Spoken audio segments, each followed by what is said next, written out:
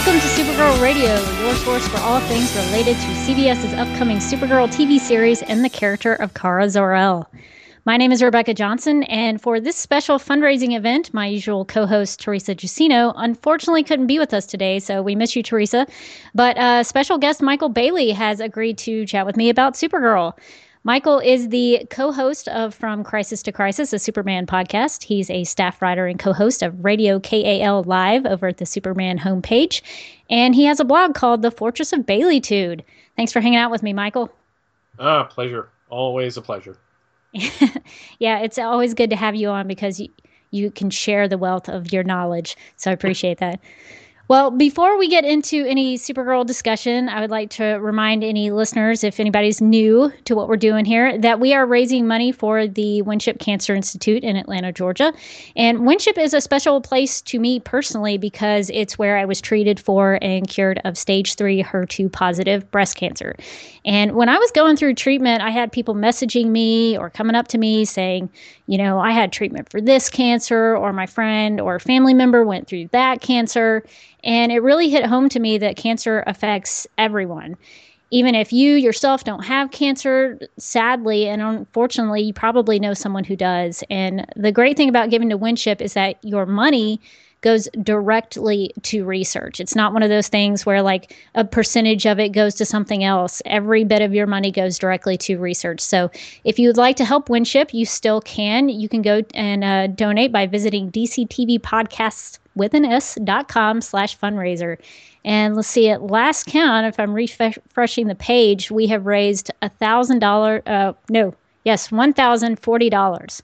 So that is unbelievable, you guys. That's over twice our personal goal that we started with. And we are the number one fundraiser, I believe, still on we're the number one top fundraiser at Winship's 5K page. So that is crazy awesome. So thanks to everyone who is donating. And we hope that if you haven't donated, that you would consider it.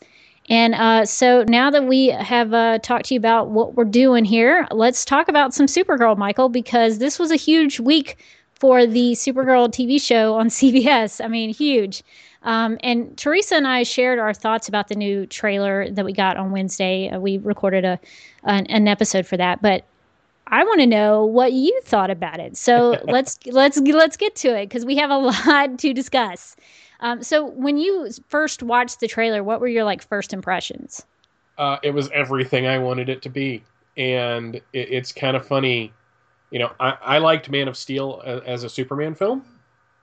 I enjoy it as a take on Superman. But there were things about the movie that it just didn't do something for me. And everything in this trailer hit all of the things I want to see in a Superman type movie. And it was just a thrill that we have this really old school superhero show coming. I mean, it's not hyper realistic. It's not grim and dark. It's very bright, as a matter of fact. I think this is the brightest DC production we've seen ever, or at least since like Superman 4. So there was even a lens flare in there. It was a pretty sunshiny lens flare. So yeah. Maybe J.J. Abrams got on the set for a day and shot that. But no, it was fantastic, and I was cheering, and I loved everything. I liked how Melissa looked in the costume. I liked how the action flowed, and watching the extra stuff that came out afterwards. I mean, I can't even speak. I'm mad that I have to wait till I'm mad I have to wait till November to see this. I know. What is that? 6 months from now? That's yeah. What are we going to do? I don't know. But yeah, I totally share your thoughts. I was so delighted by it, and it made me even more excited than I was for the show. I mean, we've been podcasting about the show and Supergirl since February, but I mean, I'm through the roof excited about it now. And I'm kind of that way just in life in general. I don't get excited about trips until the day I go somewhere. So that was sort of kind of how I react to everything, but I'm so excited about it now, and it looks good. And that's what I was most happy about, was that it doesn't look too cheesy. It doesn't look like the effects are bad. It looks good. And I mean, Glenn Winter, who directed the pilot, I mean, that's only to be expected because he's a great director. And we have a couple of responses in the chat room, so I'll just read those real quick. J. David Weeder, is it Weeder? Weeder, It yes. said, yeah. So he says that the trailer made me so happy as a kid. I would never predicted an awesome Supergirl show would be real, and now it will be. Totally agree.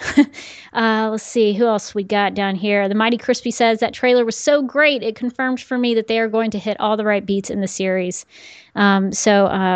And Green Claude underscore Wit says, I've so little knowledge of Supergirl, so the trailer was a great intro to her and the world.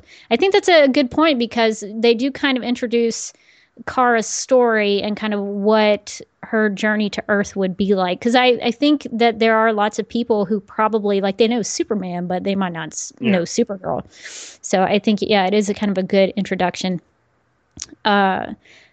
So let's see who else we got down here. Mark Lack says the show not only looks like fun, but it seems like it's setting up its own universe, similar to Smallville, but more faithful to the original character. And I guess it's something we can talk about. That Michael, would you rather see Supergirl be its own like self-contained show like Gotham is currently, or would you want to see it cross over into the Arrow Flash universe? I mean, I'd always like to see something like that because the Flash Green Arrow crossover that we got earlier in the year was fantastic. I absolutely loved it. But, reading the comments that they're keeping it its own thing, I kind of like the idea that there's this universe out there where Superman existed for an indeterminate period of time, and now it's his cousin's turn. And they make that pretty clear in the trailer. There's more than one hero on this planet right now. So Yeah. I kind of like it. Gonna go for it that it's its own universe. I'm okay with that. If they want to do a crossover, I'm okay with that too. It's funny. I'm good either way, honestly. Yeah, same here. Like, I would love to see Supergirl and the Flash have a foot race. Like, I would love Yeah. that. That would be so. Though I would not want to see her interact with Oliver Queen. I'm sorry. I can't with him. I just can't. But I kind of like the idea that it would be a standalone series, just because I think sometimes, like with crossovers and things of that nature, sometimes the story kind of takes a hit because they have to kind of coordinate things, and sometimes the continuity kind of falls apart a little bit. So I would like it just to be a standalone series, just so that it would be solid and it wouldn't have those potential drawbacks to it. So we'll see what they do, but it does sort of sound like it will be its own thing as of right now. Maybe they'll change their minds later, but as of right now, it does seem like it might be a standalone thing.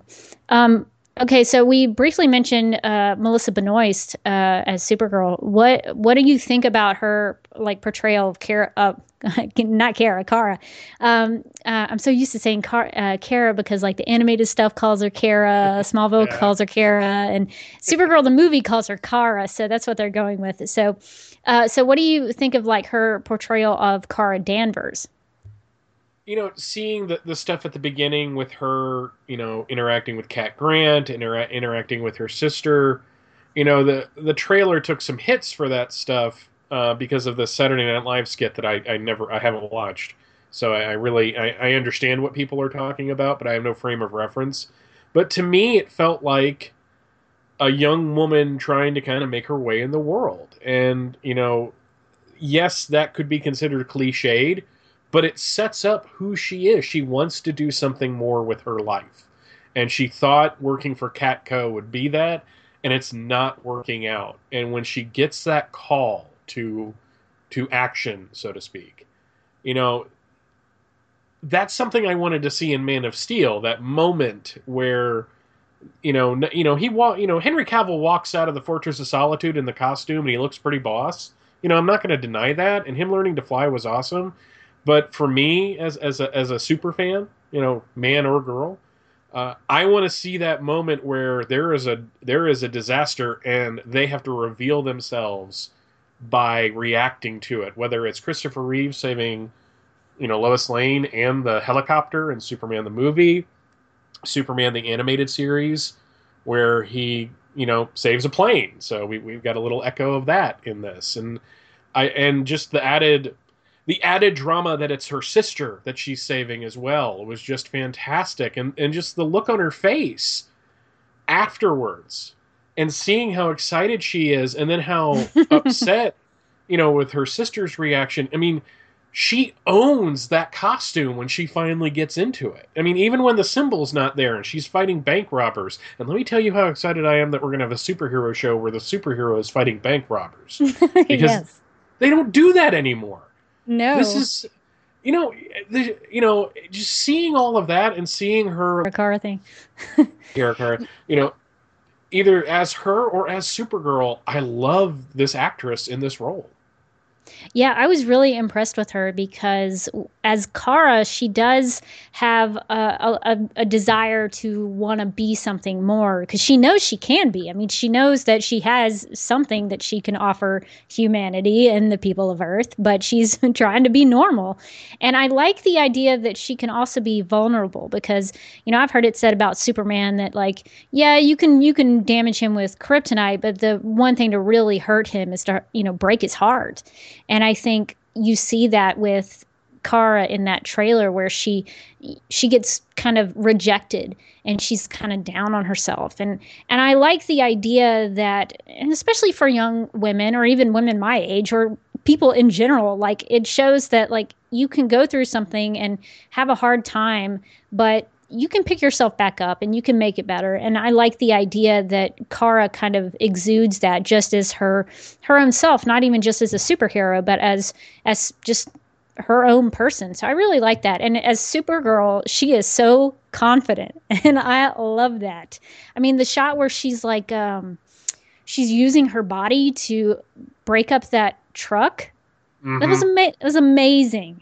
Amazing. So I am very happy with her as Supergirl and her personality, like you were talking about, like the whole like, yeah, I could do a car chase. Like she's doing car chases and breaking. You're right that they don't do that like bank robbers and stuff anymore because I guess that seems a little too mundane, but that's still important. There are still probably people with guns holding up bank tellers and stuff like that. So somebody could intervene for that.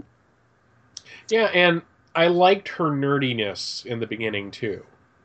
The shots of her kind of snorting when she laughs and oh my gosh, so adorable.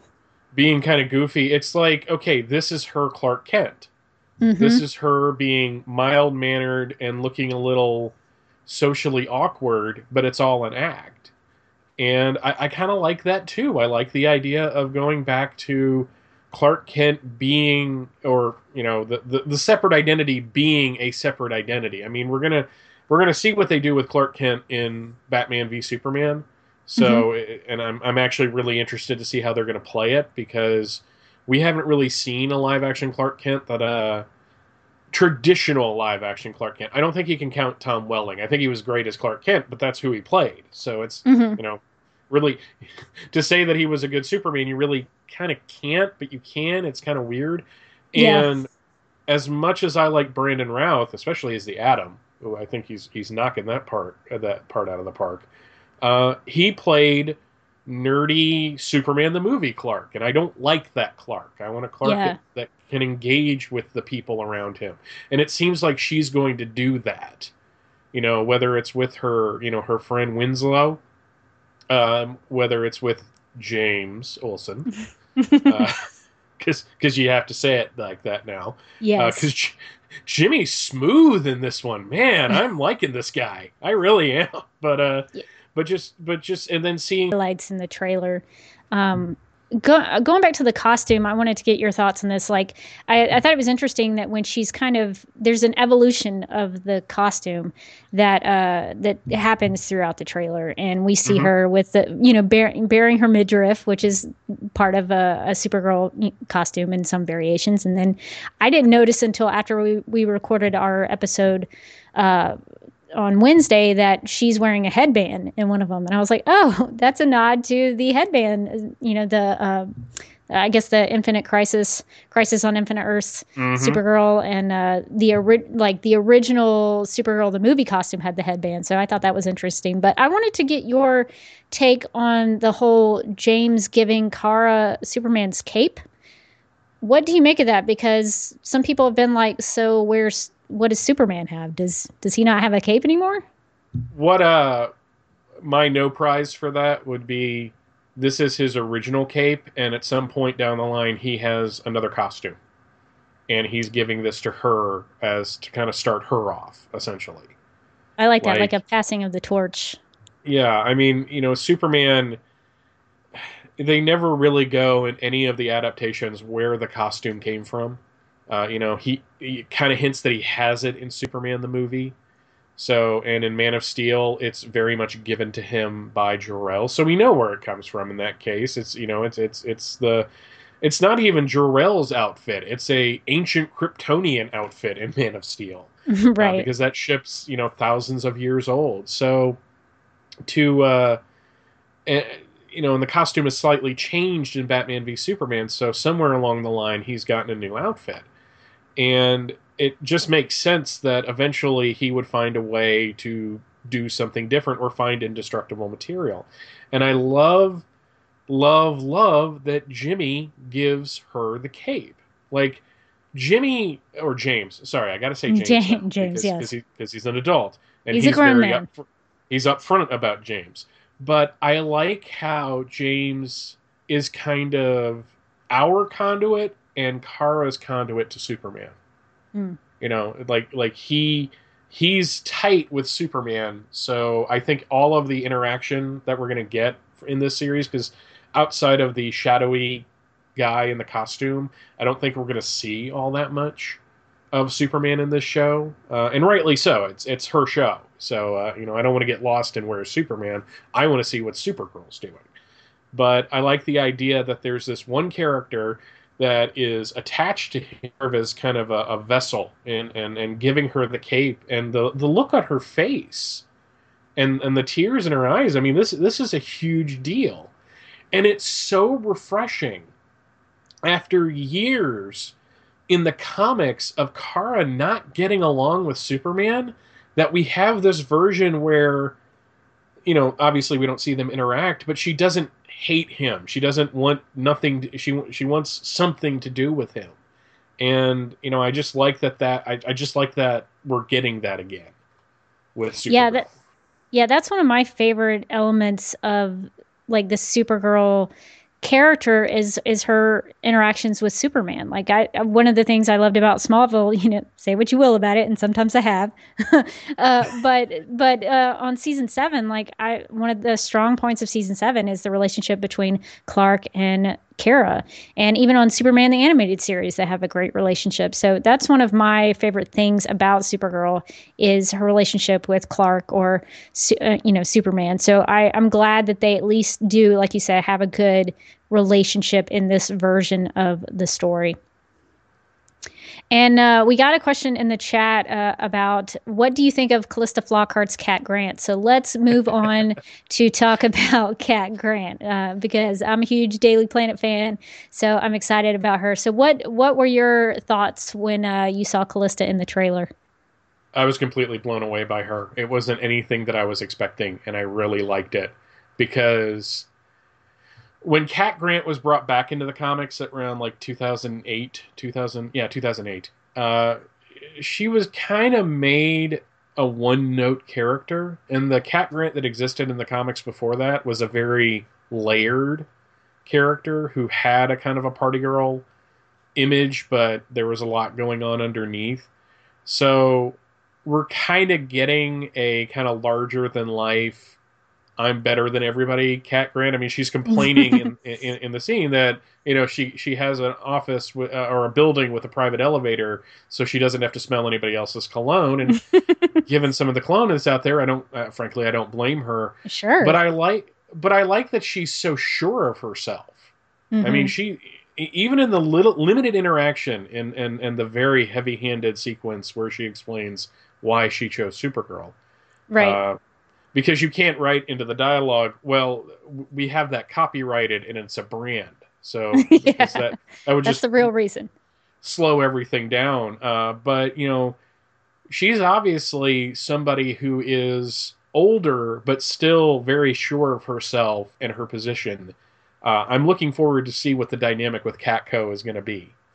Yeah. Because, sorry, go ahead. Oh, no, no, no. I was just going to say, yeah, the Catco thing is really interesting because, as far as I understand, like, that's not a thing in the comics. Like, that is created for the TV series. And I was curious, is Cat like I know a little bit of Cat from Lois and Clark: The New Adventures of Superman, and there's a little bit of Cat in the Death of Superman story. Like one of my favorite comic panels of all time is after Superman dies during that story, and Lois goes to she goes back to the Daily Planet, and Cat is like shaking her, and she's like, Lois, we are reporters. We have to do our jobs. Like that's one of like that is one of my favorite comics panels of all time.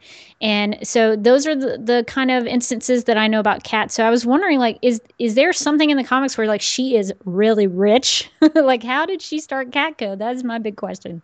Not really. She was introduced at the beginning of the post-crisis era as a romantic interest for Clark Kent, and she was a gossip columnist that Perry brought to the planet, to increase circulation. It's what a commercial venture does.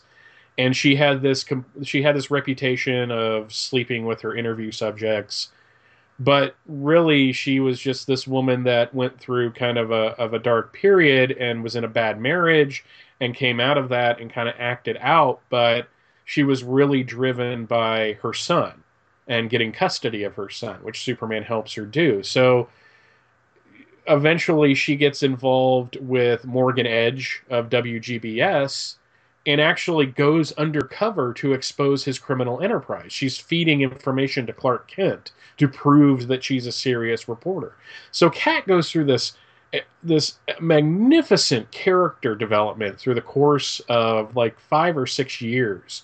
And right after Superman came back from the dead, they kind of used her to talk about sexual harassment in the workplace, where she takes down her boss, That's awesome. who's being like overt scumbag. So I loved Cat Grant. And she went through a tragedy because she had her son, and her son was killed by the Toyman, which is Oh, yeah. I've heard about her son, but I did not know that he was killed by the Toyman. That's really interesting. I wonder if that would actually come to play in the CBS series because there is a Winslow hmm shot. yeah, and Oh, and they did some weird things with that over time, but for the longest time, Winslow Shot just went completely crazy and was kind of a Batman villain for Superman for a while there. mm. And her son's death and her getting over that was another one of those defining moments for the character. And then, like a lot of supporting characters in these comics, she kind of got shuffled to the background until Jeff Johns brought her back. And just, I never really connected with that Cat Grant.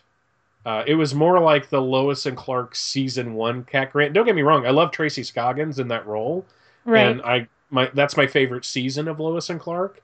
Yep. But that's more of a one dimensional character, whereas I think of Kat as this woman who's overcome adversity and really grown into her own person, and that's kind of what I want to see in this Catco thing, because in the New 52, she just starts up a internet venture with Clark Kent, and they break a huge story about Wonder Woman and Superman being involved, and then we really don't see her again. So there's not a whole lot of Cat in the comics right now. Weird. Well, the Mighty Crispy says in the chat that Catco is in the new 52 Superman, so that's good to know. I may look into that to try to see what I can learn more about Catco, because it does seem like if she's started up this organization in this big building with a private elevator, that maybe she's rolling in some money. She's living pretty large. So yeah, Kat is going to be someone to watch, especially with her relationship with Kara and her interactions with her, and her interactions with James, the grown man Olsen. I'm excited to see what's going to go on there. So let's go on from Cat Grant. So I guess this would be a good segue to talk about James. We talked a little bit about him briefly before. What do you think about him? And his connection to Supergirl? Like we've seen several instances of Jimmy being a part of Supergirl's story, like in her origins and Supergirl the movie with Helen Slater. You see it some in Superman the animated series and on Smallville. So what do you think is key to their relationship? I think the consistency is always nice. I really like Mark McClure as Jimmy in the Supergirl movie. I thought it brought, it's the same universe as the other films, so that's nice to see. But it seems like he doesn't really get to know her all that well. He's trying to. He tries to introduce herself to Linda, but she's completely distracted from with the out of control piece of machinery. And then I love in the animated series that there's this kind of, for as much as that animated series could do as a children's cartoon, ostensibly a children's cartoon, the kind of flirtation between the two, like he's kind of interested in her. I am going to admit something here. Season 7 is the only season of Smallville that I have not seen. So I really don't know much about how they interact there. But it seems like in this show, it's going to be a really good relationship. And I like that he knows that Kara is Supergirl. And we're not going to have that kind of secret identity thing going on with that. Sorry, Andy, bumping in here. It seems that Rebecca lost her connection, so no! Yeah, no, but I'm sure she will be back very soon. So I will just keep the show going a little bit till she comes back. I'm sure she'll be back any minute. Meanwhile, I can read a feedback we just got from the DCT podcast live hashtag at kickass_koala said, Supergirl doesn't seem like she's acting geeky. I think she's a little bit clumsy and silly and geeky, but in a good way. How do you look at that? I'll agree with that. I mean, she's, I don't know, she's charming in many ways. I really think that I'm looking forward to seeing how they play that, as we were as Rebecca and I were talking about. So, it's like she's not geeky, but she's geeky in a good way. I'll go with that as how I want to see her portrayed. And I believe she's back. Sorry about that, guys. My internet was buggy. I don't know what happened. Back. I'm back on the stream. So I guess you guys were talking about the tweet we got in. Mm-hmm. Okay, cool.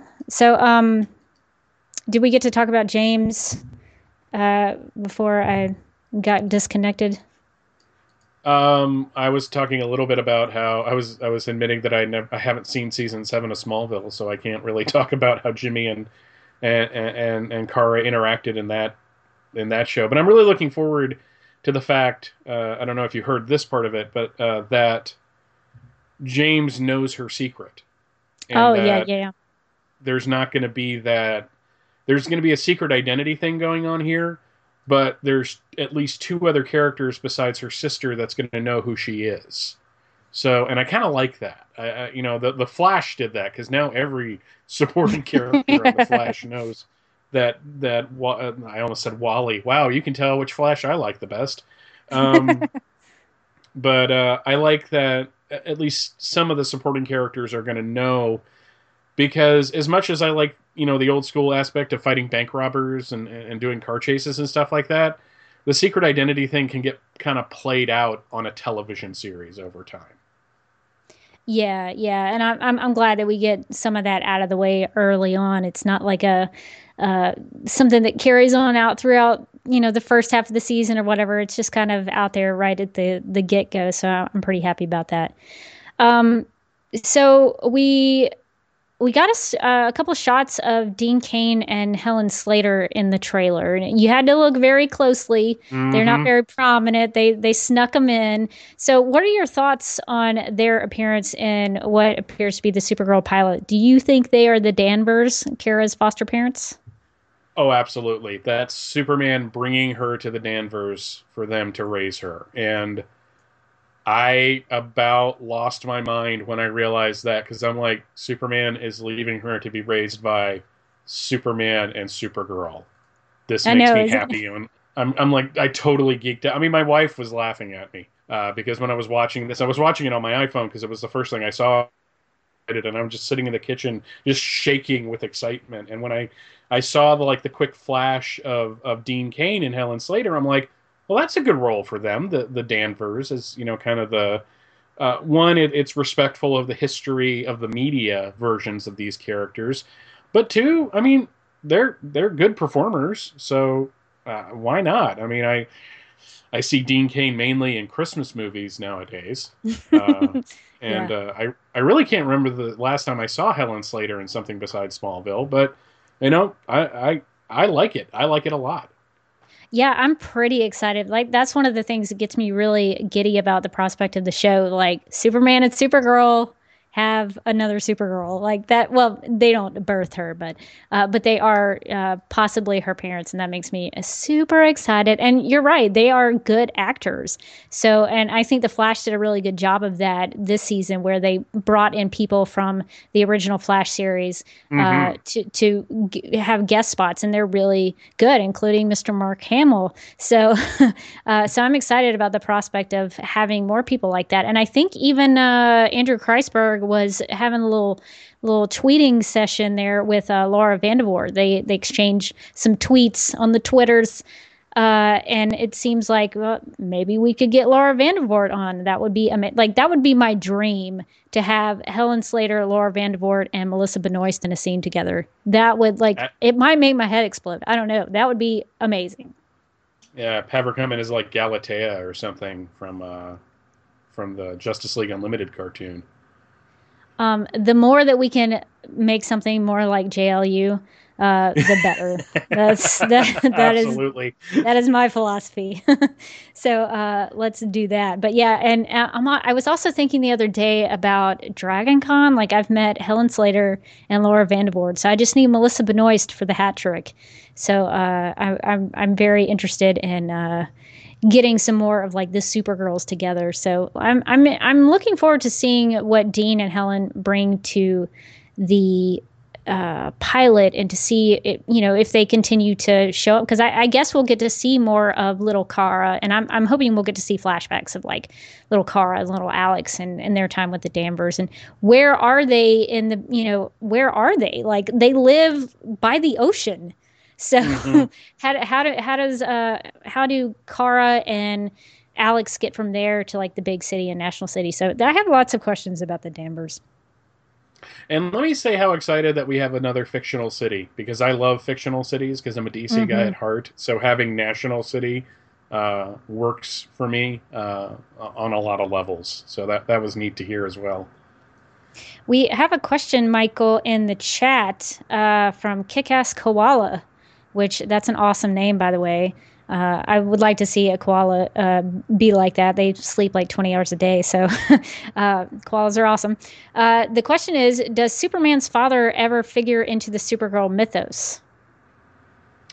Not a whole lot. Usually you just see more of Zor-El and Allura. And it seems like we're probably going to see more of Allura in this one, because in that trailer, Zor-El doesn't have any dialogue whatsoever. It's all Allura, which I think is very fitting for this character. I mean, if we're going to have Space Dad in Man of Steel for Superman, I like the idea of seeing Allura kind of serve in that role for this series. And I'm hoping to get surprised with that, when we finally get to see the pilot. But Jor-El, it's kind of funny. In the pre-crisis DCU, or DC multiverse, I guess I should say, Jor-El was always, played as being extremely awesome. He was smart. He was a man of action. He did lots of really cool stuff on Krypton.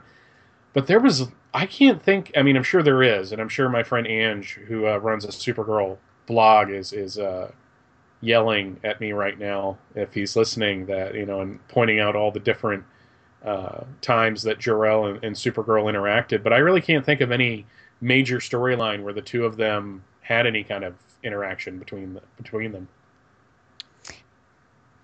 So I think I'm back. I think I lost connection again. My internet was fine all day, and now this is bugging up. So yeah, Jor-El. I'm curious about Zor-El, and what he'll factor into the CBS series, because we see a guy who might be Zor-El in the trailer with Allura. And what we've discovered on Supergirl Radio is that Zor-El can be kind of not a great guy. So I'm curious to see more of how Zor-El will factor into everything, and what his history is going to be like with Kara, and what his influence will have on her, because it seems like they're playing up the Allura aspect of it, which I really like, because like on The Flash, you have Barry and his father, and on Supergirl, it would be cool to have her with her mother, and of course the Danvers, but it would be cool to see her connection more with Allura. So I like that a lot. So moving on from that, so Winslow shot. Can we talk about Toyman real quick? What a surprise! Yeah, what do you think about the guy playing Winslow? He's nerdy and a little socially awkward, and I like him a lot. I really don't want to see this guy go evil. I mean, there's always that chance, but I like that she has basically a tech guy now. Like this is Supergirl Cisco, essentially. Yeah. Yeah, and so, I saw an article that was posted that said that showed a screen cap of Winslow's desk, and I totally missed it. But he has toys on the desk, so he seems like a nerdy guy who would bring his toys to work and leave them in his office area. So he does seem to be a tech savvy guy and a kind of a nerd. So he is very Cisco-like for her. How did they describe him in the casting thing? A Comic-Con regular or something like that? Possibly. I'd have to go back and look at it, but he definitely seems to have a sense of superheroes, because he talks about how capes are lame, and how, if she's a superhero, she should go after a car chase. So he actually seems to pay attention to what superheroes should be. So I'm curious as to how if he does go bad, or if he goes evil, what's going to drive him to do that. And it seems like they may play up like a love triangle, which is what I personally hate, but they could go there, just like they do on The Flash. Like, and I was seeing a lot of kind of the negative aspects that I saw from people on the internet that were talking about, oh, it's too girly, or it's cheesy, like that Black Widow parody from SNL, which, by the way, if people were talking about that, it means that they still watch SNL, and SNL is still relevant. And a lot of people who complain about SNL is not funny anymore, obviously, are still watching it. But that's a side note. But Supergirl, actually, the trailer has a lot of the same elements as The Flash. Like, you have a Cisco, you have a possibly a Harrison Wells. I don't want to spoil it for anybody, so I'll just call him Harrison Wells. And then you have like an Eddie. Those kind of elements. You have a possible mentor who goes bad. You have a possible love triangle. And so I was like, this is almost exactly like The Flash. I don't know why people are complaining. But I assume that Winslow might go bad if he has like this crush on Kara, and it's like an unrequited love. So that might be how they play it. Well, I hate to get real for a second, but I wonder if there's kind of an please underlying... get real.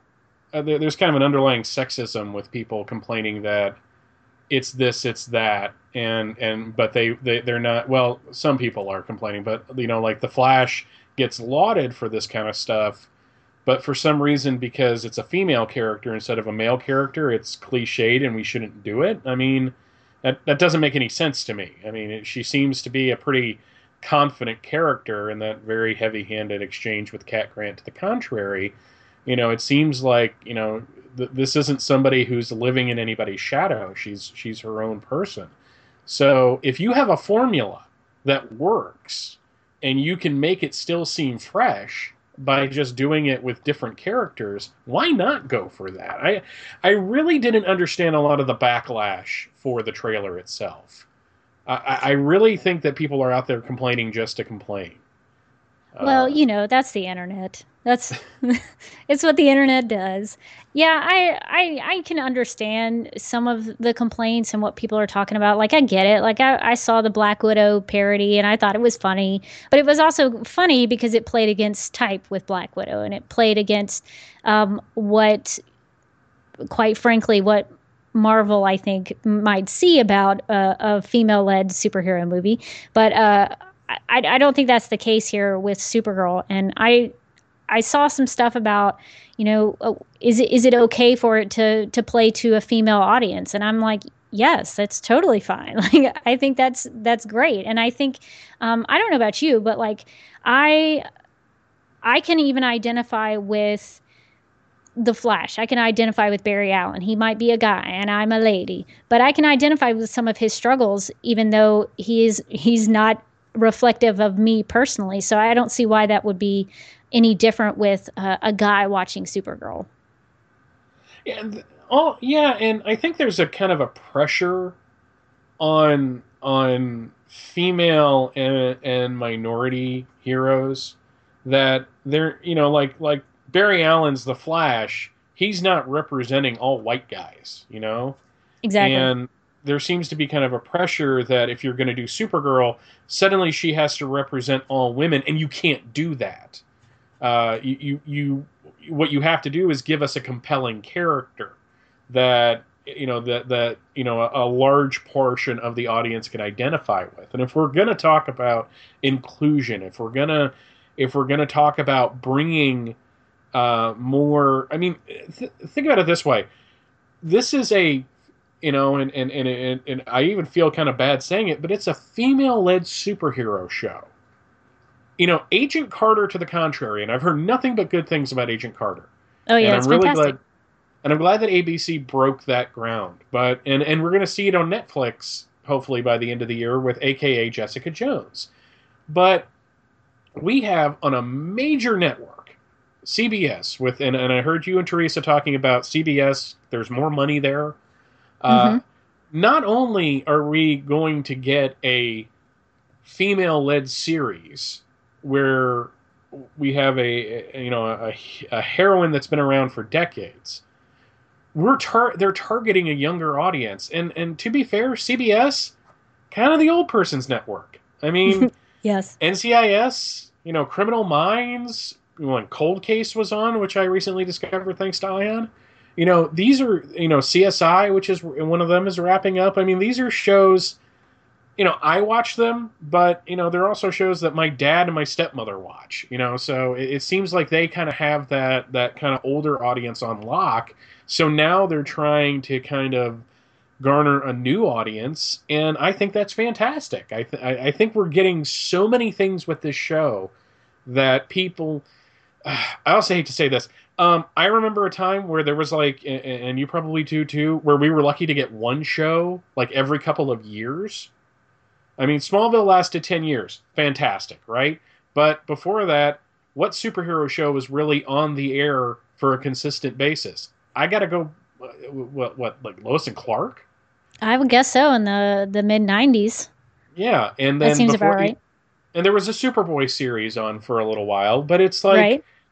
There was only one at a time. The Flash was on in 1990, and then there was nothing on any of the major networks until 1993 when Lois and Clark came along.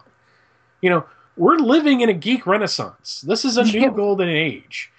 And I really wish people would just be happy about it instead of finding things to complain about, because it strikes me as being really disingenuous and kind of spoiled. That you're just, it's this, that, and the other. No, embrace it. We're getting a Supergirl show. This is huge. I know. That's such a great point, because we have so many different things to pick and choose from now. Like it was one of those things where I started watching Arrow because it was kind of one of the big things that was on at the time, and it kind of started that renaissance, I think. But now I'm kind of on Arrow. So, but even if I don't like what Arrow's doing, I've got The Flash, and I've got possibly Supergirl, and they did a spy, like a comic book spy TV show with a female lead set in the 1940s. That is mind-blowing that people actually watch that.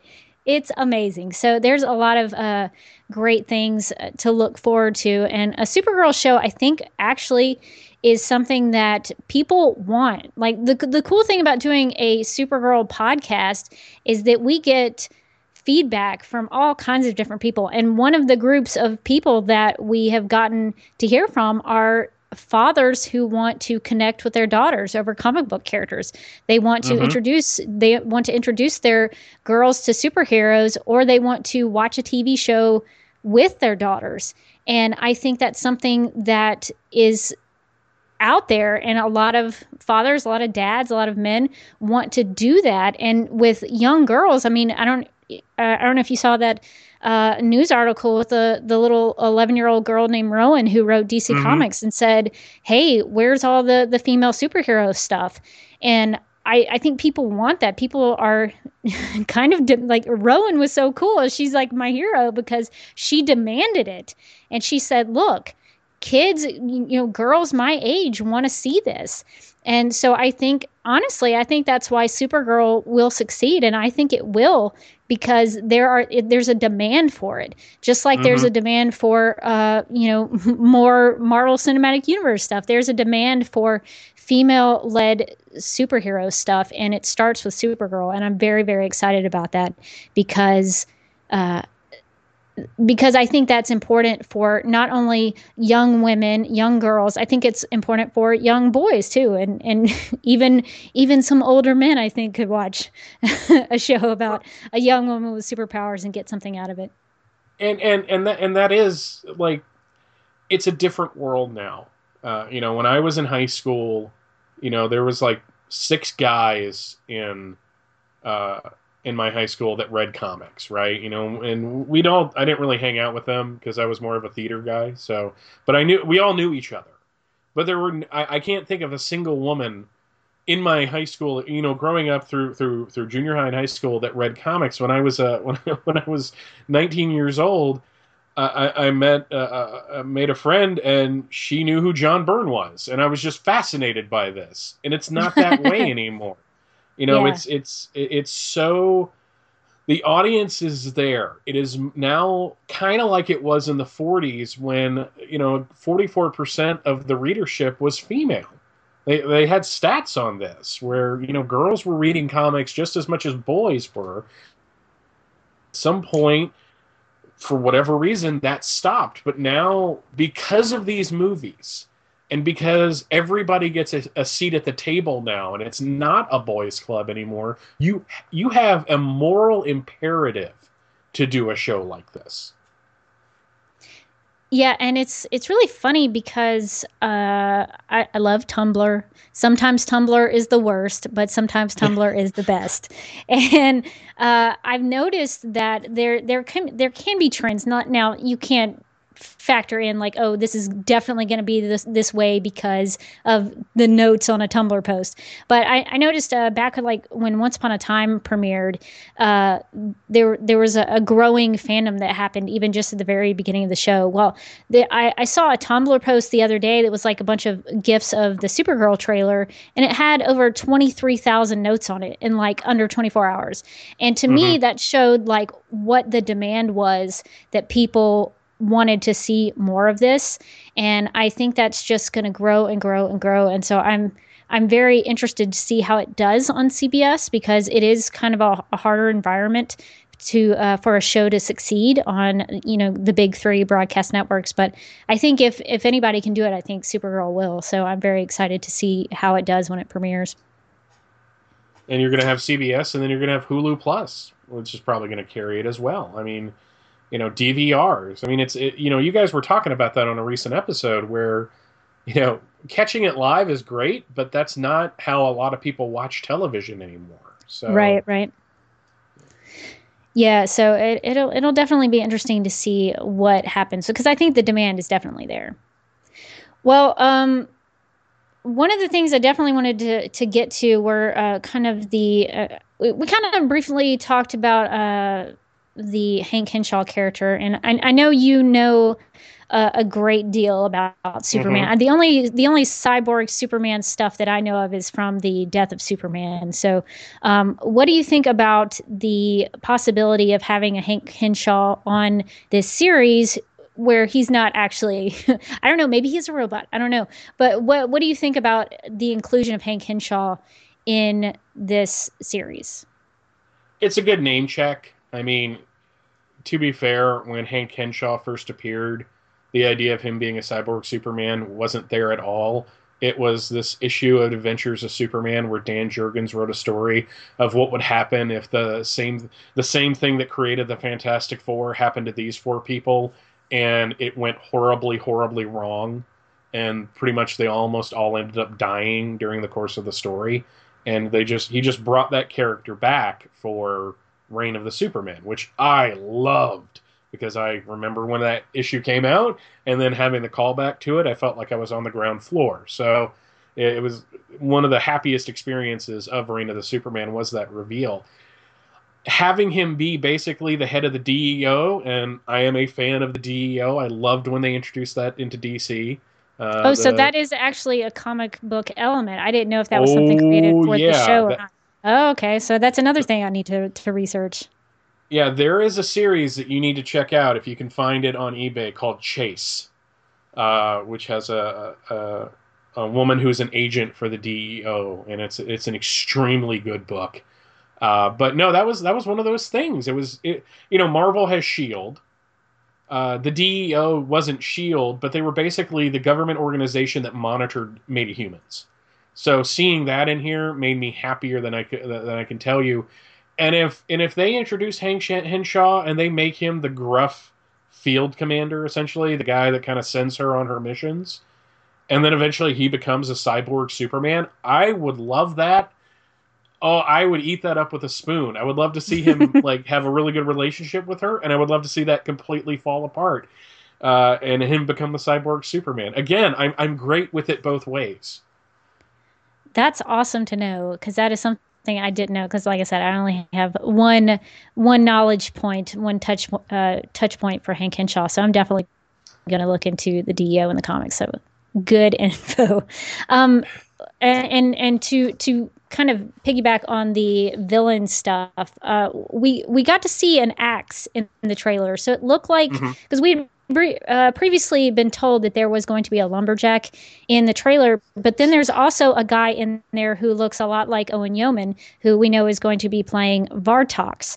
So I'm a little confused about the lumberjack Vartox thing. What do you make of that? We're probably going to end up with two supervillains in the pilot. I don't know if my sense is that she's fighting the lumberjack. I can't say that with a straight face.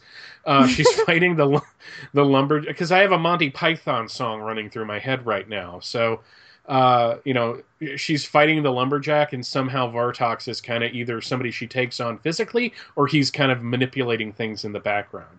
Because somebody pointed it out to me, there are some Easter eggs in the DEO sequences. One of them looks like a character named Despero, who's an alien despot in the DC universe. So I have a feeling that there is a big bad out there because all these shows have that now.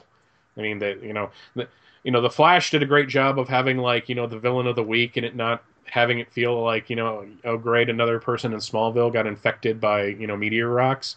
Right. Not that there's anything wrong with that, but I have a feeling that Vartox is probably going to be connected. Either is going to be the big bad or is going to be connected to the big bad of the first season. And that the lumberjack is probably a minion I'm interested to see there. what they do with Vartox, because I don't know. Actually, I don't know much about Vartox or lumberjack. I didn't even know who lumberjack was until the announcement of this show. So, did we lose Rebecca again? I believe we did. So I'm no. here. I'm so sorry that Rebecca, that her connection is messing up. It's but until she will be back pretty soon. Her connection seems to come back pretty quickly. So I thought I would ask a question while we wait for her to come back. They were talking about, you guys were talking about Jor-El and how if he's going to have any significance in this because his brother is Sor-El. So the thing that I'm wondering about, do you think in this show, do you think Kara is going to have the mission of having to protect Kal-El like she was, like in the comics and so on, that she was sent to, she was sent along with him to look after him? That's entirely possible because she is obviously much older than Cal. I think they're probably going to do something that her ship got delayed for whatever reason. And they did that with Power Girl when they introduced her in the 70s on Earth 2. She was in suspended animation for years and came out an adult on Earth, basically, or a young woman. So it seems like, she's 11, 12 years old when they launch her into space. And like I said, my feeling is that when she lands, she's going to be found by Superman and kind of surprised that the cousin that she was probably sent there to kind of look over is now much older than she is physically. So I'm really looking forward to seeing how Superman factors into it. At the same time, I don't want him to be in the factor in too much because this is her show. I agree. Because the thing is that when you bring Superman into it, you're going to then have people who are like, well, when are we going to see Superman? And the answer is you're not going to see Superman unless there is a major tidal wave in Warner Brothers. They want to keep that character for the movies. The fact that we're getting shadowy Superman is surprising in and of itself.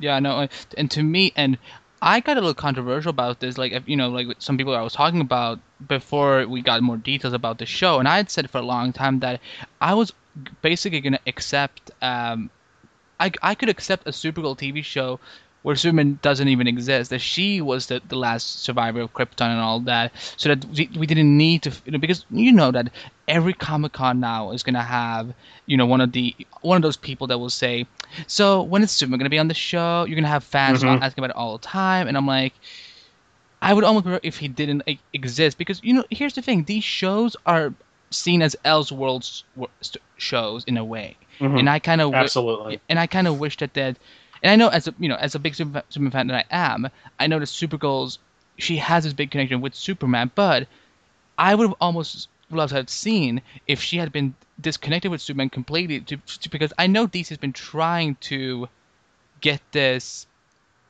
they've been trying to get this character to work for many, many years. Yeah, I mean, I would have been okay with it. I would have been okay if she was the only hero in the universe, essentially, and not only preceded Superman, but superseded Superman. There's a pun in there that I'm missing, but that she basically was filled the Superman role of this particular television universe. But the fact that they're going in with that she is his cousin, I like that it opens up things for the Superman family in general, because Superman's kind of taken a back seat as a character. Just Batman's popularity is overwhelming, especially at DC Comics. So to see, when they announced that there was going to be a Supergirl show, I was just excited that we were getting super anything on television, in all honesty. So if it was just going to be Supergirl and she was going to be it, and she was the sole survivor of Krypton, I was fully prepared to be on board with that. And now Rebecca is back, so I'm gonna. Guys, I'm gonna leave a strongly worded voicemail for AT&T for my internet problems. I am so sorry. I never ever have this kind of issue, but yeah. So I am back. So sorry about that. I just want to keep you on your toes, Michael. That's what it is. I want to test your ability to be live, even though you're a master at it. I'm pretty good at just talking, and if I make sense, then all the better. So you're a total pro. So sorry about that, but I wanted to talk to you about what you thought about the special effects in the Supergirl trailer. I don't know if you had hit on that or not, but I was wondering what your thoughts on that. Like, what do you think about the visuals of seeing Supergirl use all of her abilities? Loved it. Loved everything about it. On a TV budget, they are nailing it. It is, the Flash really raised the bar with what you can do on television. And now that you have a network that actually has a little more oomph behind it, they're obviously spending the money wisely because the flying effects look great. And the scene where she's fighting the guy at the end and kicking him while in the air, I was incredibly impressed with that because wire works hard. So the fact that they made it look as smooth as they did, and the heat vision is really awesome. It's like this mix of, it's basically the heat vision from Man of Steel, but blue. And I really like that. Yeah, it's an interesting take on it because, if I turn on my gas stove, the fire underneath that is blue. So I think that's a cool take to see what the difference is there with I'm not totally sure. Is blue, like, does that mean it's hotter? I'm not sure. I believe it's like yellow, red, blue, purple, and white. Trying to remember this character named Loose Cannon that actually the matter he got, he changed color. And the matter, when he was at his angriest, he was white because, white hot. So it makes sense. Oh. But, yeah, that's pretty cool. I didn't think about that, but they've had to reinvent heat vision like 5 times in the past decade and a half. Yeah. I mean, what can somebody do to make it new? I mean, Smallville had the kind of wavering air effect, and that was carried over into Superman Returns. And then, I thought the heat vision in Man of Steel was extremely impressive. But this, I mean, it blew me away when I saw that clip and saw her using her heat vision. I'm like, oh wow, they're going all out with these powers. So I'm expecting to see super hearing and all that. Yeah, I totally missed it. When we recorded our reaction episode for Supergirl Radio, I totally missed heat vision at the end. It's in that trailer, and I completely missed it. But some people were saying, we were getting feedback that people thought that Kara uses her heat vision to warm up the coffee that she gives Kat, which I thought was a very clever observation that could possibly be it. Yeah, she also does that.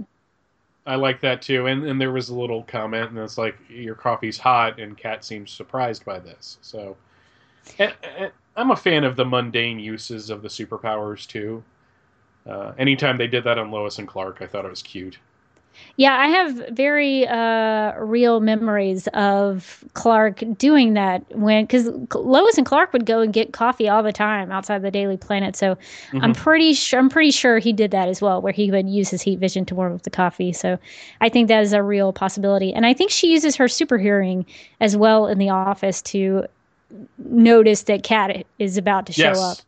So I think that's really cool. So there's a lot of mundane uses of her abilities. And we even see her use, I assume that's X-ray vision. I don't know what the difference is. You'll have to help me with this. But like there's X-ray vision, and then there's like telescopic, I believe, telescopic vision. So would her use of seeing into the plane where Alex is that telescopic vision, would you say? Or is it X-ray vision?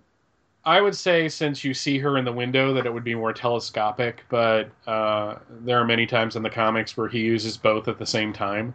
So it makes sense that Kara would do the same thing. And I like the mixing and matching of the vision powers, which some people think are really silly outside of heat vision.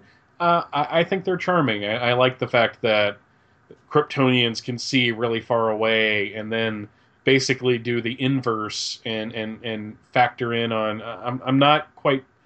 I'm not as much of a fan as like they can read DNA, but I do like when they use microscopic vision as well. So I'm just a fan of the outside of super ventriloquism. I'm fan of the entire power base that most of the Kryptonians get. Go back. Super ventriloquism.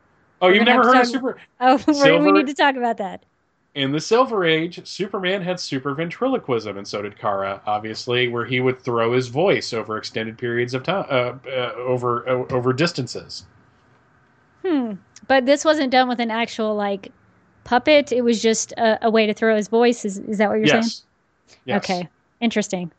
All right, I'll keep that in mind. I was not aware of this ability. So that's good to know. It's another thing. I'm learning so much, Michael. I'm gonna have to go and research a whole bunch of stuff. Um, yeah, so I'm very pleased with all the way her abilities look. Wire work is hard from everything I've seen. I've never tried to do it, but I know that you have to have a really strong core and you have to be really fit to do. It's not just kind of goofing off on wires. Like you have to really be physically fit in order to balance yourself. So I was very impressed. Like the scene where she's catching the plane and like having to slow it down, that is Hmm. really, really well done. Yeah, and again, it's on a television budget. You wouldn't Yep. even think of television doing this, up until the very recent, Smallville played with it, in certain instances, but they never. I mean, even the final episode, it seemed like a lot of the special effects were really like kind of video gamey. Where here it looks a lot smoother and a lot more realistic, if that's a term you really want to throw around for a Supergirl series. Yeah, Kickout Squala in the chat mentions CW doing a really great job with the Flash and all of their effects, and I think the standard has been upped by the Hmm. Flash, and I'm glad that the people associated with the Flash, like Berlanti and Andrew Kreisberg, those guys, and I think even the same effects guy who does the Flash and who did Grodd actually worked on Supergirl too. So we'll have some of those same people working on Supergirl. So that makes me really happy to try to keep up with the standards of what the Flash is doing because it's pretty incredible. And so Supergirl should be a lot of fun to watch visually. You can tell the music's the same. I'm looking forward to hearing the full on Supergirl theme. I have high expectations for it, actually. Yeah, I'm looking forward to seeing or to hearing what her music will be because I thought we heard a little bit of it in the trailer, but Amy Marie from the Flash podcast actually tweeted Blake Neely to see if that was his stuff, and he said no. So I was like, oh, so we haven't even heard it yet. So Hmm. that's going to be neat to watch the pilot and not be spoiled by that. So we'll actually get a taste of his score when the pilot actually premieres. So that's something to look forward to. Um, in terms of the trailer, what do you have like a favorite moment when you watch the trailer and you were like, I got to go back and rewatch that? Uh, there's two that kind of tie for it. One is the fight at the end with the truck and her putting herself in front of the truck. Just visually thing. And I kind of liked watching her fight the bank robbers. I know people are probably going to complain that she didn't kill them by punching them, but it's really interesting. The bullets bouncing off of her effect was really well done, and I liked that. And I love, right before that, it's like, are you bulletproof? Hope so. She just goes off. I mean, she is so that's charming. I that's just so Supergirl I to go off and like, well, I don't know if this is gonna protect me, but I'm gonna do it anyway. Like to me, that is so Supergirl. I think once again they have cast somebody, and this is the first thing I'm ever seeing this Melissa Benoist in, because I never really watched Glee, uh, and the movie she was in recently, or apparently you see quite a bit of her, um, is I haven't seen, but just seeing her in this role, I don't see an actress playing Supergirl. I see Supergirl, Right. and that was my biggest takeaway from this trailer is that they found somebody like Chris Reeve, like Chris Evans, like Grant Gustin, even over on the Flash television series, who just embodies the role so much that and plays it with such an earnestness that you totally believe in whatever that person is saying. As much as I love Lois and Clark, and as much as I love Dean Cain as Clark Kent, sometimes as Superman, I didn't buy it as much because he didn't seem to have the conviction that I would want out of Superman. But I'm totally getting that. So I guess if I had to really nail down a favorite part of the trailer, it's her as Supergirl and playing that character to the hilt. Yeah, it's funny with that scene where she is fighting the bank robbers and they're shooting the bullets at her. I love the moment where she realizes that she is bulletproof and she kind of gets really happy about it. Probably because she knows she's not going to die, but also because she is wowed by her abilities. And I think that's another thing that we've seen over time, over all the comics and the Smallville, and even with Supergirl, the movie, a little bit. You see that one of the traits of Kara or Kara is that she wants to use her abilities and she likes using her abilities. She's even in the trailer, like watching a news story covering her thing that she did, and she's excited about it. And I think that's kind of what I don't know what you think about this, but I think that's kind of what separates her from Superman. Like Superman is very, I have a responsibility. I want to take this seriously. I'm only gonna I'm not going to abuse it. I'm not going to just kind of goof off. I have a job to do. But for me, Supergirl is like, hey, I'm going to go and use these abilities and have fun with it. And so I liked seeing that in the trailer. I mean, go back to the first appearance of the character in Action 252. She's on the cover, and there's Superman looking all startled because it was the Silver Age, and if anything weird happens, Superman was going to look startled.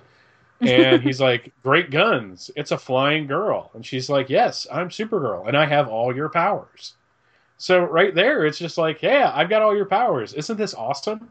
So, and it's the thing about this show that I'm looking forward to the most is I had to be converted to Smallville. I liked Smallville until they killed Jonathan Kent, and I was kind of done with the show for a little while after that because I liked John Schneider in that role so much. But the thing about Smallville is that Smallville came on at a time when people were still hiding from the superhero thing.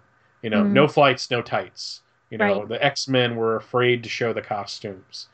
And Spider-Man kind of changed the game a little bit, but it really wasn't until 2008 with Iron Man that people started embracing it. And even Arrow didn't embrace it in the first season. They did everything they could to make him look street level. And it was only in the second season when and I don't watch the show, so this is the outside looking in. They seem to do more costumes. And then with the Flash, it's like the flood, it's on at this point. We're going to have a costume, and we're going to have supervillains, and we're going to have goofy names. And sometimes they're a little too cute about it, but it's like Supergirl seems to be the natural extension of all of that. It's like, not only that, we're going to have a Kryptonian in a costume with an S on her chest. And Suck she's it, got, America. yeah, totally. Well, on that note, are there? You mentioned some supervillains. Are there any villains that you would want to see on the show to come and give Kara a hard time? Silver Banshee, because I think Sterling Gates, when he came on to Supergirl, did a lot of good stuff with her. Reactron.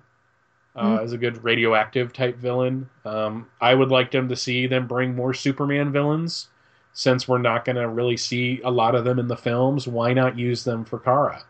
And in that case, if you have a Superman villain, you can have them be a little older as somebody who faced Superman back in the day and is now coming out of the woodwork to take on his cousin. So you got a whole rogues gallery there, but. In the notes you mentioned Bizarro Supergirl. I would love to see that. I don't think they're going to do it right away, but that's a great sweeps week type episode with the. Yep. And another one you mentioned in your notes, the Dark Supergirl. I'm a little afraid they're gonna go at some point, do her not going bad but becoming bad, if that makes any sense. But no, I think. I think there are a lot of villains that they can retool. There was another one named Black Star, who was kind of a magic witch type character that went up against her. There was a Matrix Prime, who was kind of a gang lord type character, and there was even a little team of other villains that he teamed up with, and they were I forget what they were called, but it was that's from the mid '80s series. So there's a lot of characters that they can bring in. I would love to see the female Fury show up. Oh, yes. Wouldn't that be awesome? It would be cool if they did something sort of I mean, come on. There's so many Supergirl stories that like you've even come to talk to us about on Supergirl Radio where she goes to Apocalypse and interacts with them. And I would even love it if she had some they may not do Themyscira because of the cinematic universe, but I mean, can we get Donna Troy on there? Do a little Wonder Girl something something.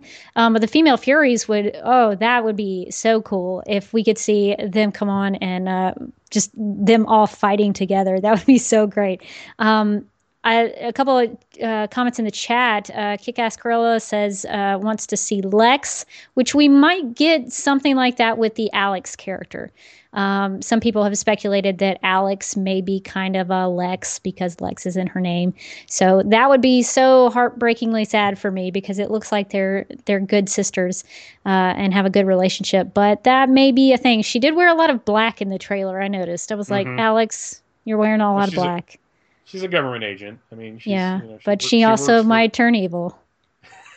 So when you wear all black, sometimes that's not great. That's one of the things they did on Smallville all the time. If you wore all black, it meant you were doing something bad. And Zach Young 1 says Lobo. You think we'd ever see a Lobo with the Supergirl? I have a feeling that if they did Lobo, they would do kind of the skinnier version that came out in the New 52 that actually faced off against Supergirl. Oh, so I could totally see them doing Lobo. Yeah, thinking about that would be kind of neat. And then, I mean, here's some Maxima, who was good guy, bad guy in the pre-crisis. In the post. God, there's so many eras. It's not even funny anymore. It's not like the old days when there was two. But really, as the Supergirl title in the New 52 was the one consistent Superbook that I enjoyed every month. And I kind of hope that if they do the Cyborg, they don't do it like the comics, and I don't want to spoil that for you, because it was an interesting idea that I immediately got tired of, which was kind of depressing. I was like, oh, that's cool. I never want to see this again. So, but there's such a rich tapestry, and I think if the Flash and Arrow have proven anything, and this upcoming Legends of Tomorrow, where they're pulling in Vandal Savage, one of my favorite villains of the DC universe, who Dean Cain kind of played on Smallville. He kind of did, yeah. He was a pretty good bad guy. But no, again, since I haven't seen season 7, I didn't get a chance to see that yet. It's sitting on my shelf. But no, if the Flash and Arrow have proven anything, is that you can take characters that are not normally associated with a particular hero. Deathstroke, until like 2006, was never really associated with Green Arrow in the comics. Right. He was a Titans villain, but now, I think if you polled the average viewer and comic book reader nowadays, they wouldn't even know that he had anything to do with the Titans. Right. Unless you're of the generation that watched the Teen Titans cartoon in the early 2000s. But, they can pull in other villains from the DC universe, give them to Supergirl, and make them hers for this series. So the sky is really the limit. Yeah, because it seems like Supergirl doesn't really have like her own real nemesis. Like Superman has Lex and Batman has Joker. So it doesn't really seem like there's one villain who is like her nemesis. So I definitely want to see something that affects her personally. Like I like the idea of the Dark Supergirl and the Bizarro girl because they kind of reflect back to her. And I like the dynamic of Brainiac having messed with Krypton and she knows it, like in Superman Unbound. I really like those kinds of stories where it really personally affects her. So I would like to see something like that. Well, we are coming up on we almost have half an hour left to go, and I'm going to stop the Supergirl conversation real quick just to remind everybody that you can still donate. Right now, we've raised $1,120, which is incredible, guys. That is awesome. So we've continued to get more donations as we go along. So make sure if you haven't donated and you would like to, that you can go to dctvpodcast.com/fundraiser and find out how to donate. So thank you guys for doing that. So Michael, let's get back to some Supergirl. We sort of touched on, like, you know, why a Supergirl show is important and why we would like to see more of a Supergirl series. But I kind of wanted to get your thoughts on, like, what your history is with Supergirl. Like, when did you first either read a story that had Supergirl in it, or, you know, when did you first see Supergirl the movie? Like, what is your first taste of the character of Supergirl? It's really ironic that you asked the question like that, because the first time I really remember seeing Supergirl had to be like 4 or 5 years old. So this is like 1980, and they had Super Friends animal crackers. And Supergirl really? was one of the cookies. She was on the box. I remember seeing her on the box. And so you literally had a taste of Supergirl. Exactly. So that's why when you said that, I was kind of like, is she reading my mind? Did I tell her about this beforehand and just forget about it? No, I don't think so. It's kind of a multi-layered answer, because the first real Supergirl that I encountered was the movie version. I was 8 when that movie came out, and I remember I didn't buy it. My mom bought it.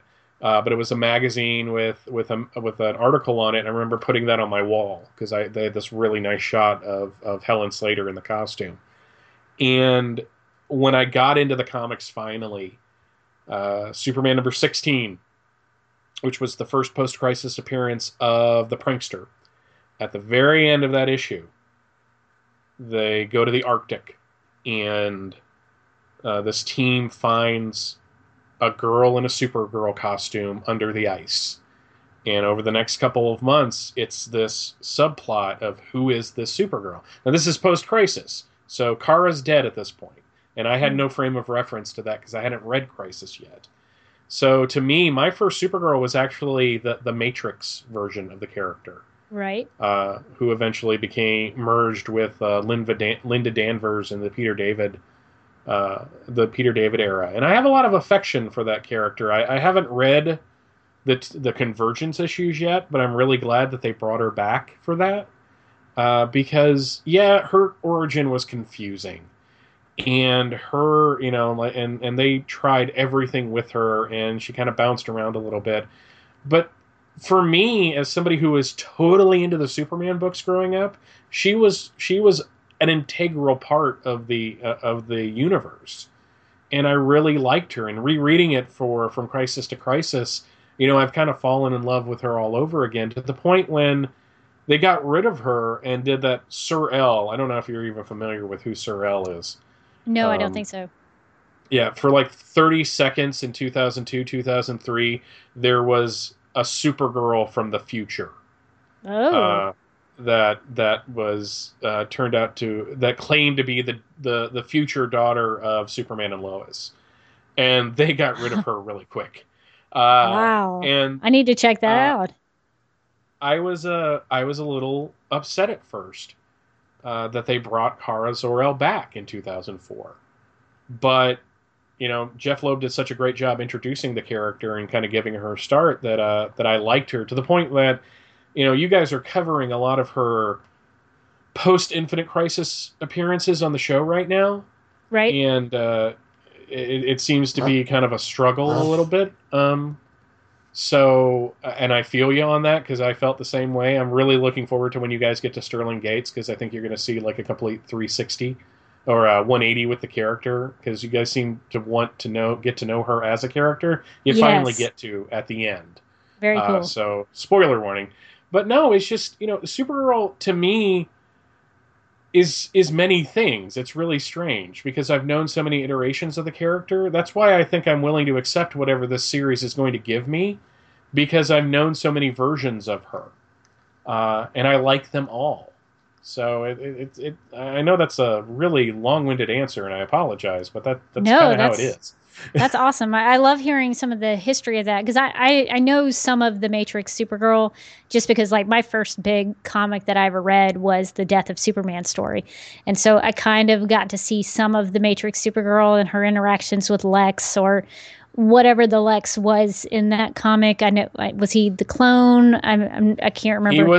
He was the clone of Lex Luthor impersonating Lex Luthor's supposed son. Son, yes. Okay. So I sort of had a vague notion of what that was. But yeah, so I sort of know about the Matrix Supergirl. And yeah, some of the comics that we've been reading are a little frustrating just because some of them don't like the trade paperbacks. They are kind of put together a little funny. They sometimes have issues that it's like, what is this doing in here? I don't understand the story. But it's interesting that there are some similar traits that kind of go throughout the character in different incarnations, whether it be live action or animation or in the comics. But there are a lot of variations, and I see that the Mighty Crispy in the chat says my first Supergirl was in Superman the Animated Series. So just like every Batman and Superman since then, any representation had to live up to that standard.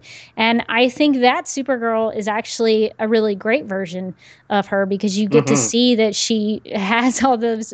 She has such a different personality than Superman, and I think that's important for the Supergirl character to make her stand out. And she, that animated version, is in a couple of different series that, like we've discovered on Supergirl Radio. She's in the Superman the Animated Series. She's in Justice League Unlimited, and so I think that does set a standard for a lot of people because she's been seen so much. Yeah, I think it's going to surprise some people how much they know of the character. Because, it seems like some people are just, discovering her. But really, she has been a constant part of all of the media, except for Lois and Clark, where they never had us, and the Superboy series. But that's just because I don't think they had the rights. The Superboy series had the rights to use her. I mean, they couldn't even really use Perry White or any of the Daily Planet people. So, but you said the animated series on Smallville, on Justice League Unlimited, and it's just again and again this character keeps popping up, and now she's really getting a chance to shine, even more so than the movie in 1984, which a lot of people kind of laugh at, and it's got problems. I'm not gonna lie. There are some parts of that movie where Faye Dunaway is. I'm surprised she didn't have splinters in her mouth from the amount of scenery chewing it up that she did. But at the same time, you got to see a live action Supergirl flying and fighting the bad guys, and I think the strongest part of that movie was the Phantom Zone scenes. Oh, yes. So I think this show, I really don't want to jinx it, but I really think this show, at least in the first season, is going to be gigantic. I think once it hits, it's going to hit like The Flash did.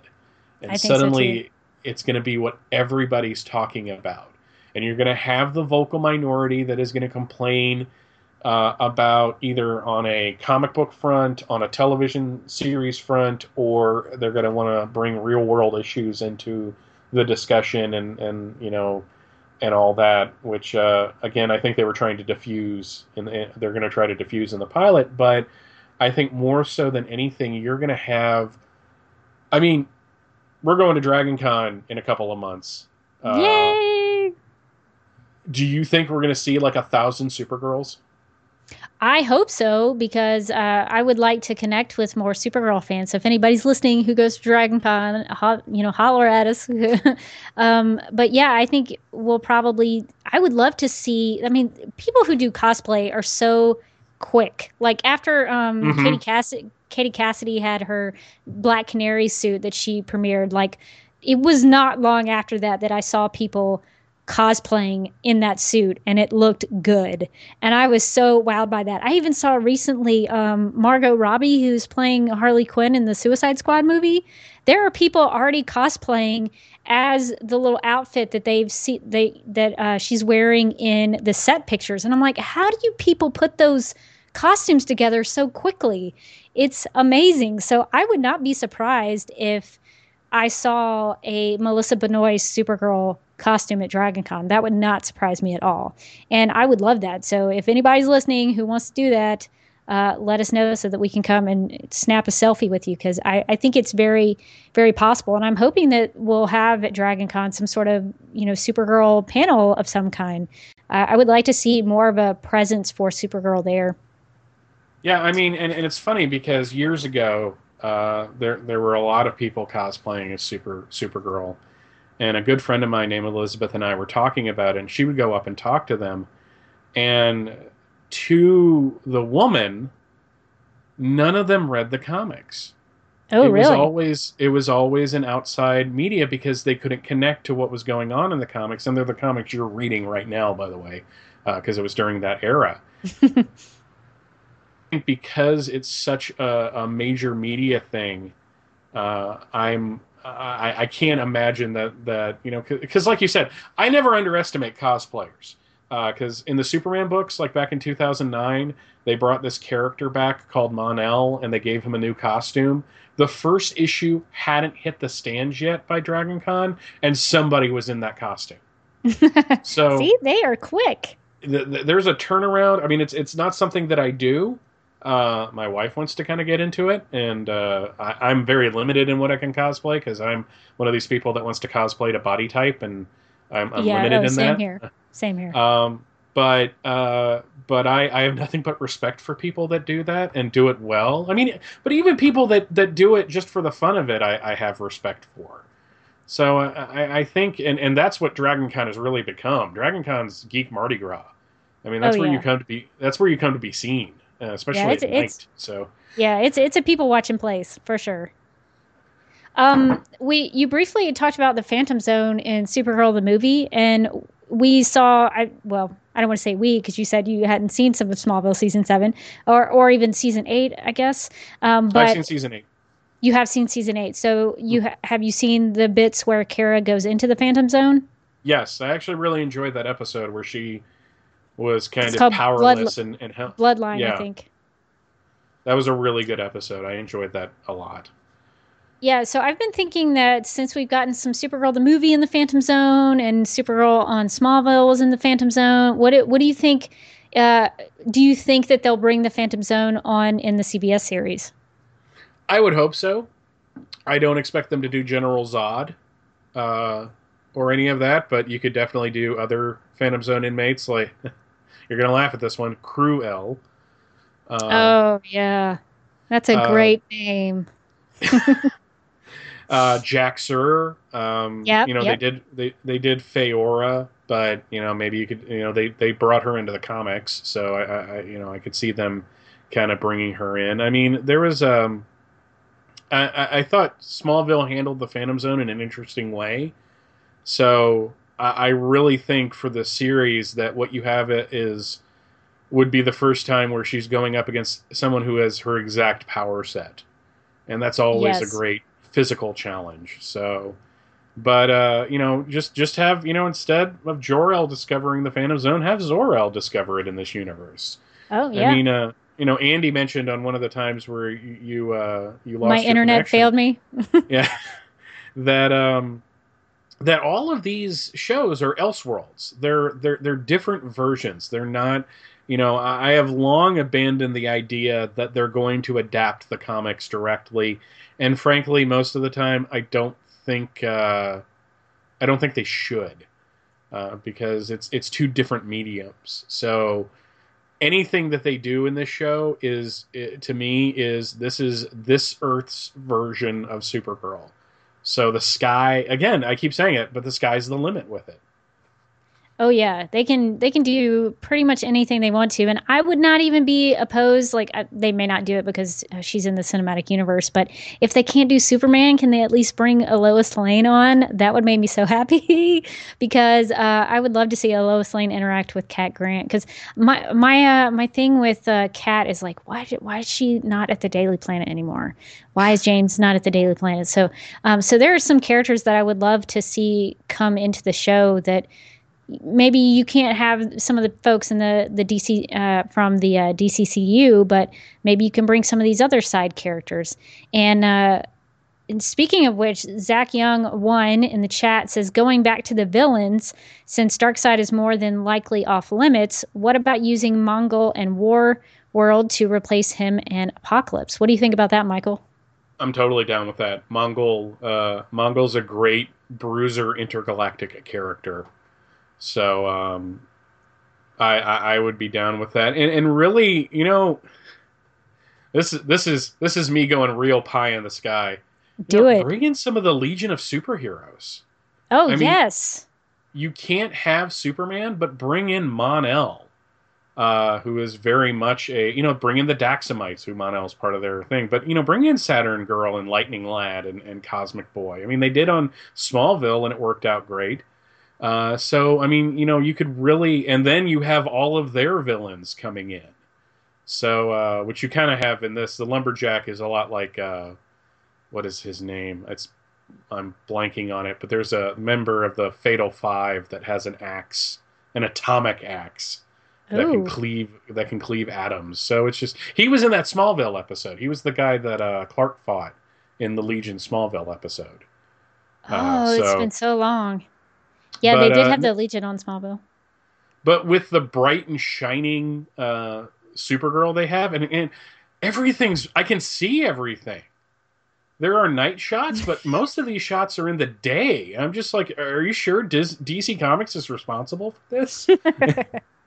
Yeah, it's fun to see her flying around in the sky, and you can see her. Mm-hmm. There's one great shot in the trailer where she's sort of just like it looks like she has her hands kind of extended, and she's just kind of flying and enjoying flying, and it reminds me a lot of Helen Slater's Supergirl from Supergirl the movie, where she's just kind of enjoying flying up there. So yeah, it is definitely a different tone from some of the other shows.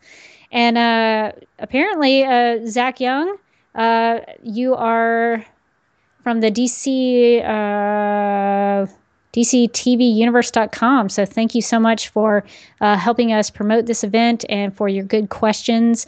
I think Apocalypse is one of the things that I don't know if they'll be able to use it on the series, but I think that's a great question that you brought up with Mongul and War World. But yeah, getting back to the tone with the CBS series, I'm pretty happy with the way things look and how it's presented. So yeah, it's not bad to see Supergirl flying in the sky and being able to see her. And her costume looked a little brighter. I don't know if you thought that, but some of the promotional pictures we got previously were kind of it was a little darker. They sort of played the Zack Snyder card where some of the promotional pictures were maybe a little filtered or darker, but then when you actually see it on screen, it's actually the color, what the color should be. And so I was glad to see that in the series where in the trailer she actually had a costume that was very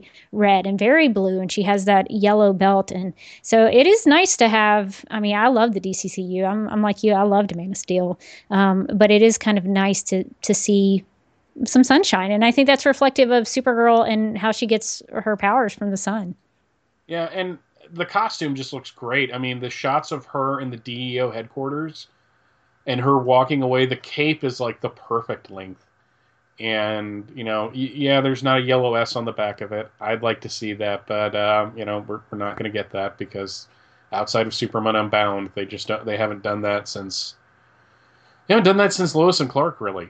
Was the last one to really have anything on the back of the cape. But, I mean, it's just...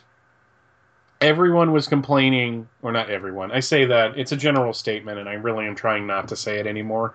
But there were a lot of complaints of how dark it was. But man, when she walks in with that the scene where she puts the S on for the first time and walks Yeah. in and stands in front of the mirror, uh, I was just like blown away. I'm like, that's a Supergirl outfit.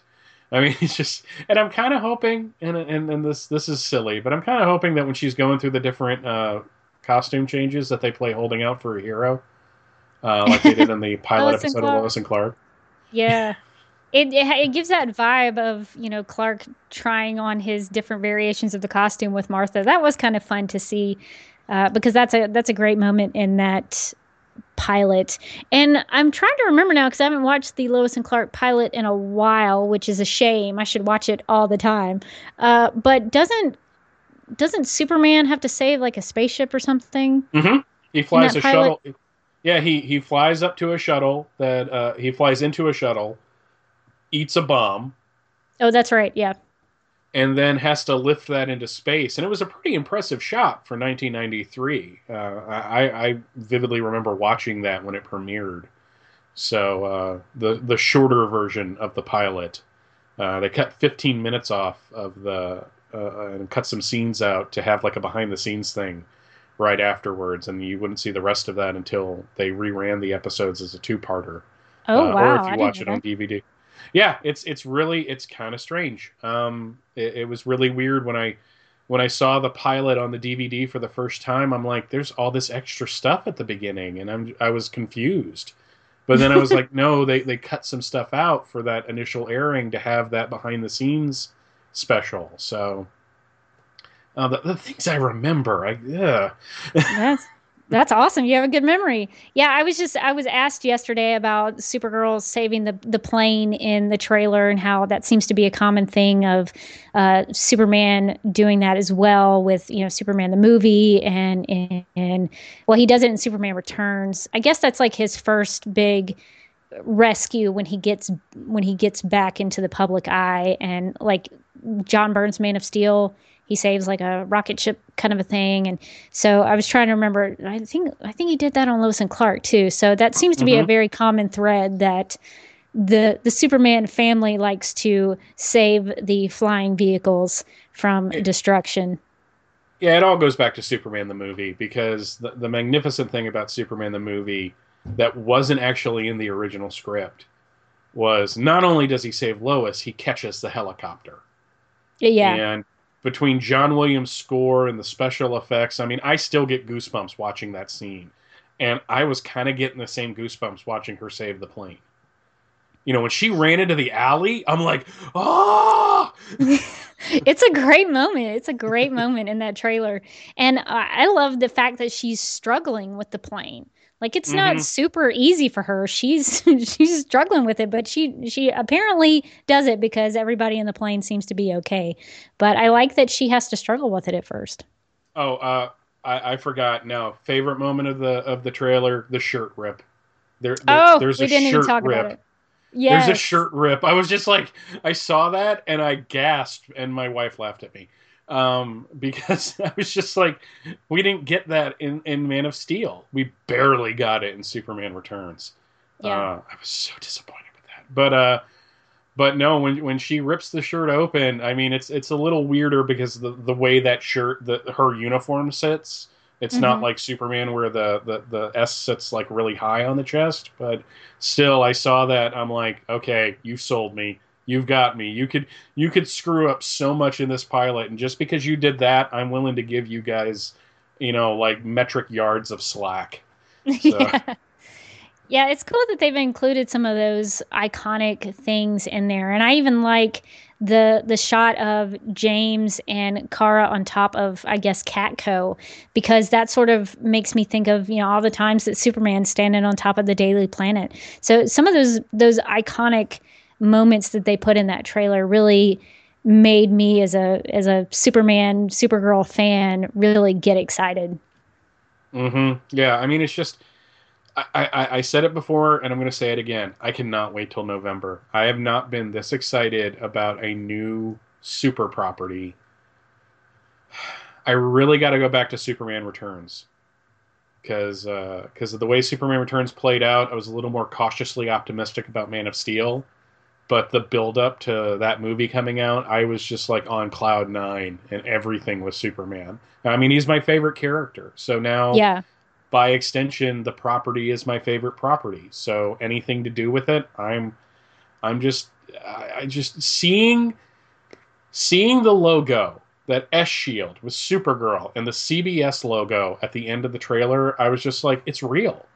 This is Yeah. happening. This isn't a rumor. This isn't set photos. No, they have a graphic. So now obviously it's there.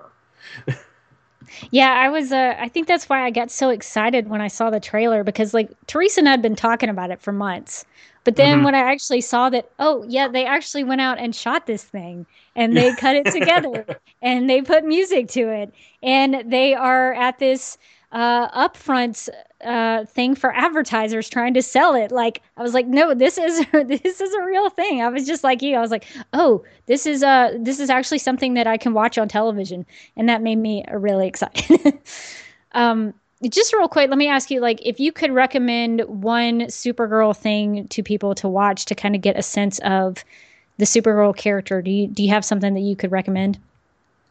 I'd go to Superman the animated series really for a more friendly version because she's never really in the costume on Smallville, and that's nothing against Laura Vandervoort. That's just how that show worked. So Right. it's nothing against her performance or anything. But I think I think there's at least one streaming service that has the animated episodes, and the DVDs are dirt cheap on Amazon right now. So, but seriously, watch Little Girl Lost and Unity, and especially that final episode she was on Justice League Unlimited, where they go to the future. I Yeah. think those are great representations of the character. Yeah, it's definitely a different the little girl lost is kind of a little bit different in terms of her origin and where she's from, but you still get a good sense of who she is and her interactions with the Kents and her interactions with Superman and her sometimes impatient personality. Hmm. You mentioned Unity, and one of the things I love about that episode is that she is told to take the bus, and Yeah. she does not, she has on her like wig and her glasses as her secret identity, and she does not want to take the bus. She's like tapping her toe in just like, yeah, I could run, I could super speed, I could fly out of here faster than waiting on this stupid bus with all these other normal people. And so I think that kind of personality is something that kind of go, I mean, it's not a bad thing, it's just kind of the way she's wired, that she's like, no, I want to show off. And so I Hmm. think you get a good sense of her personality in those episodes and her connection with Superman. So yeah, that's a great recommendation. It's a very easy way to get into the Supergirl character and her interactions with everybody else. Well, we've got 5 minutes to go, and let's see what we've done. So we've gone up a little bit in our fundraising efforts. We are now at $1,125. So if you still haven't donated yet, and you would like to, go to dctvpodcast with an s.com/fundraiser, and that'll tell you how to get there, get to the page to where you can donate. So thanks so much for everybody who already has donated, and feel free to continue to donate, spread the word if you want to on the Twitters and the Facebooks. So Michael, as we wrap up, where can people find you on the internet? Easiest place is fortressofbaileytude.com. It's my Superman blog that I update infrequently, but it's also the home of, or one of the homes to, From Crisis to Crisis, a Superman podcast, where Jeffrey Taylor and I are going through the post-crisis Superman one, like basically 1/2 month at a time at this point. We're giving every issue full coverage. We just, I'm in the process of editing the 0 month issues and rolling into Dead Again. So if you ever really wanted to learn about the post-crisis Superman, that's it's not a bad place to go. If that doesn't sound too egotistical. I mean, if we certainly gave Death of Superman the definitive coverage. So also every Monday night at 10:30 over at the Superman homepage, I am a co-host of Radio KAL Live. This Monday, we are having Superman writing legend Elliot S. Maggin back on the show. Oh, very cool. To celebrate Miracle Monday. But we just talk about the latest and greatest in Superman, and I'm telling you, this week we got Elliot. Next week, Steve and I are probably going to be talking about nothing but Supergirl. So this really allowed me to kind of get my thoughts in order, so that I'll probably be just geeking out as hardcore as I was, in this one, which I haven't done in a while. Let me tell you how happy that makes me. And I'm also part of the Two True Freaks podcasting network, where I'm on a show called Comics Monthly Monday and Tales of the Justice Society of America. Very cool. Very cool. Yeah, if anybody would like to call into Radio KAL Live, I can attest to Michael and Steve being very nice to all the callers, and caring about what other people think about Superman. And I think that's a great thing that you guys do, because you create this great community through your live show and your chats, that everybody has a voice about Superman, and you all care about the character and even about Supergirl. You're such a proponent for Supergirl. So that's why Teresa and I like to have you on Supergirl Radio. So thank you again for filling in for Teresa tonight. And sorry about all my buggy internet problems. I swear that never happens. It just happens to do it when I'm live. And I guess that's the way that goes. But real quick, if you want to contact Supergirl Radio for any further thoughts, you can email us at supergirlradio@gmail.com. You can post a comment on our website at supergirlradio.com. And you can like us on Facebook and Twitter and Instagram, all at Supergirl Radio. So if you want to talk more about the Supergirl trailer, I know we kind of hit on it, and I knew that it would take up all of our 2 hours to talk about that trailer, because there's so much to talk about, So we'll be covering more of the Supergirl TV series in the coming weeks, and digging more into the comics. For next week, we're going to be talking about, on Monday, and for next week's episode, we're going to talk about Supergirl Way of the World. So if you'd like to read that and get in the discussion with us, hit us up at supergirlradio.com. Well, thanks for sticking with us in this chat, everybody, and for listening to our segment of Supergirl Radio for this fundraiser. And make sure to donate if you haven't already, and be sure to stick around for our final hour, which features everybody that's been podcasting today: Quiver, the Green Arrow podcast, Legends of Gotham, the Flash podcast, and Michael and me. So be sure to stick around for that.